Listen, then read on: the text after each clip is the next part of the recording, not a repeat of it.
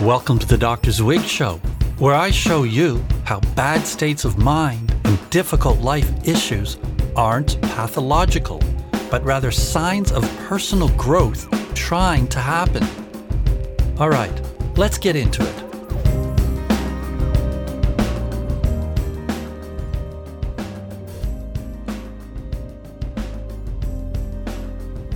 Hey people, how you doing today?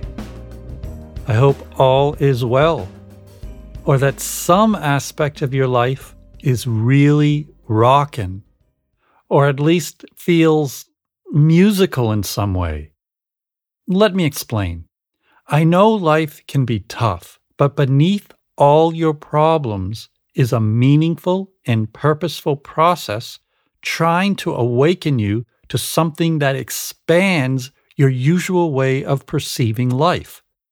Your trials and tribulations can feel totally unfair and wrong, but within the process of being messed up, thrown off, knocked down, and beat up is a force that's trying to shake you and wake you to the bigger picture, the deeper dimension, the musical flow of your life. Now, I'm not just being poetic. Music is emotional flow, and there's literally an emotional flow state trying to happen in you in every moment. When this state isn't made conscious, it manifests as a symptom that disturbs you, depression, anxiety, conflict, in order to force you into a process of change that can connect you with this flow. Of course, it's not really a flow state, it's a flow process. A state is static, whereas a process moves. Your symptoms and problems mess up your life, but only in an attempt to try to get you to wake up to a new life in some way. One that feels less troubled and constricted, one that flows more. If you can do this, even for a minute, you'll feel deeply connected with yourself and with everything else. It's like the feeling you get when you break through one of your fears or have a sudden epiphany where you experience a deeper truth. It's a different way of inhabiting your mind and body. It gives you a more expansive understanding of yourself, your relationships, and life as a whole. It frees you. It's like falling in love with life. Some people call this personal growth, self-awareness, consciousness, or maybe even just mental health. Others call it truth, freedom, liberation, or joy. Some relate to it as personal power, creativity, meaning, or purpose. Some experience it as God, and a few weirdos like me call it music, with a capital M. However you name it, it's the sound of your deeper, more aware self, your soul, if you will. It's the unsaid, unknown, unfelt, unseen, unrecognized, marginalized, disavowed part of you that tries to wake you up by giving you seemingly impossible problems to deal with. Spiritual traditions often view these problems as life's lower-level dramas and say that spirituality means rising to a higher level so you can detach from or transcend these issues. But this is an inaccurate viewpoint. Your problems are your spirituality because they contain all that's striving to be born in your consciousness, self-awareness, power, creativity, individuality, love, and spirituality itself. In a future episode, I'll talk about the unfortunate split between psychology and spirituality and how they're really one and the same thing. Now, when I refer to the underlying process of our lives as music, I don't mean literal music, although for me that's definitely a part of it. I mean that which music points to, what it does to us, where it takes us, where it comes from, and how it's rooted in a universal language, mathematics. I've mentioned in other episodes that I actually learned how to live by listening to old blues and folk songs. Their plaintive sounds and poetic wisdom showed me a world that was different from and more truthful than the world around me. They took me all the way inside life and then showed me how to make it whole by standing outside of it, observing what was happening. That's what these old songs do. They take you into a deep emotional flow state while simultaneously commenting on it with a sort of enlightened poetry. It's a lesson in participating fully and objectively observing at the same time. Everywhere else I looked, folks seemed either hopelessly tossed about by the dramatic winds of life with no sense of self-observation or self-awareness, or they seemed sort of cold, cut off, and outside their deeper emotions. Even psychology and a lot of spiritual practices seemed to me to miss the passion, the dance, the music. It's not easy to totally let go into life's ecstatic, crazy joy and pain while also being mindful. And even when I discovered mindfulness practice, which I think is totally awesome, I noticed that people tend to use it to try to be all calm and peaceful, and in the process, oftentimes repress or marginalize their true fire, creativity, passion, and crazy fun spirit. It's all about wholeness, your whole being, your whole process, not just part of it. To learn wholeness, you have to experience your process and understand it. My understanding of wholeness comes from studying physics, specifically a part of quantum mechanics called the many worlds paradigm. I'm going to devote a whole episode to it because it lays out the physical evidence for the notion that our reality, physical, mental, emotional, and spiritual, is a subjective process of selecting and deleting information. There's no set of pre-existing facts independent of this selection-deletion process. In other words, life isn't objectively this way or that way. It all depends on which information you download and how you process it. This alone creates your life. There are many potential versions of your life that exist in every moment, and you collapse these many possibilities into just one each time you make a conscious or unconscious decision about how you'll relate to the information you encounter. Your reality is a process you co-create, not something that already exists that you simply respond to. As you can see, I draw on both science and art for my understanding of what makes us tick. To really grok life, you have to be able to hold the coin in your hand and look at the side that says science and analysis, and then flip the coin over and look at the other side that says art and experience, and realize that one without the other is like an electric guitar without an amp. Life is music with a capital M.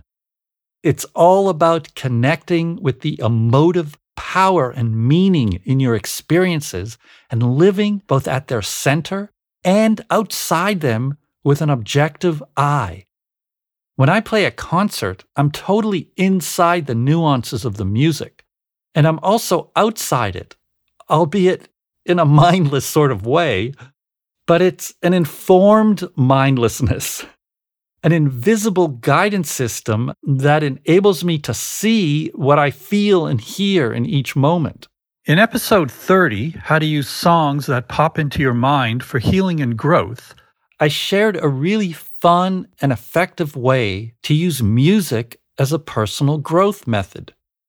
Music is one of our universal languages because it comes straight out of nature, mathematics, spirit, and it requires no learning to enjoy it. Anyone can listen to music and be moved. But how does this happen? How do a bunch of sounds put together in a certain way affect us so deeply? There are lots of different sounds in the world, but none of them act on us like music does. I mean, dogs barking and cars driving by are sounds, but we don't care much for them. The way musical sounds are put together resonates with human experience. The word resonates here is interesting because I don't just mean it metaphorically, I mean it literally. The frequencies at which musical sound waves jiggle amplify brainwave patterns that evoke deep experience. And there are two levels of this. One level is more superficial and evokes either pleasure or repulsion. The other level goes deeper and brings out the contents of the subconscious, which can result in profoundly moving experiences of rapture, ecstasy, trance, happiness, freedom, insight, or melancholy, pain, and sorrow. Both levels can be used to increase your self-awareness if you choose to process these experiences. The exercise shows you how to do this. A song puts you into a specific state of mind, and it isn't just random. It's a state of mind that's already present in you. The song just brings it into your awareness. To bring the contents of your subconscious into consciousness, you need some kind of intervention. That's what processing methods are for. But music is a method too. It's no coincidence that music has been used since the dawn of time in religious and spiritual ceremonies. It's a high-speed train that whisks right past your everyday reality and hits you in a deeper place, a part of you that's beyond your little mind and connects you to big mind, the mind of God, nature, infinity, love, power, emotion, rage, vision, heart, and soul. If you're a musician, sometimes you can just pick up your instrument and tap into this deeper process right away. That's how powerful music can be. For example, I might be feeling a mellow peace in myself, pick up my guitar, and suddenly some kind of angry energy comes out of me. What the hell is this? Oh, right. I'm freaking pissed off. I just didn't want to acknowledge it. Or the opposite might happen. I feel all amped up and tough, sit down at the piano, and a few minutes later, I'm playing something that makes me cry. The music you like and dislike reflects your inner process. It's a mirror you can use to reflect back to yourself what's happening in your psyche. Whether you're a casual listener, a hardcore music fan, a musician, a songwriter, or all of them, music alters your state of mind just enough to experience yourself and life differently for a few minutes. But for me, and probably other musicians too, music goes beyond this. Writing a song is more like my therapy, catharsis, an adventure into the unknown than just a pleasant little trip. I never know what kind of music or words are going to come out of me, but it always connects me with an experience and awareness I hadn't previously known. It's like going to school to your favorite class and your teacher is going to lay something new on you. Sometimes the process wakes me up to feelings and ideas I hadn't been aware of. Other times, I discover a whole new way of looking at something. And still other times, I tap into the collective unconscious and have an experience of meaning that goes way beyond my personal life. Speaking of music being a direct route into your psychology, I spontaneously created a song in 5 minutes. No words, just music that expressed exactly what I was feeling one day in London. I had a vision of a street in London called Dover Road, where I once met an enlightened drunken sage at 5 a.m. standing on the street corner. True story. I was coming home from a gig and started talking to him, and he said some things that really showed me the way in life. And I remember this experience I felt, and I wanted to express it in some way. So I just picked up the guitar and multi-tracked some notes, chords, slide, bass, and I got on the drums and fiddled around, and boom, I had a little song. It's short and sweet, and it's called Morning on Dover Road. Here it is.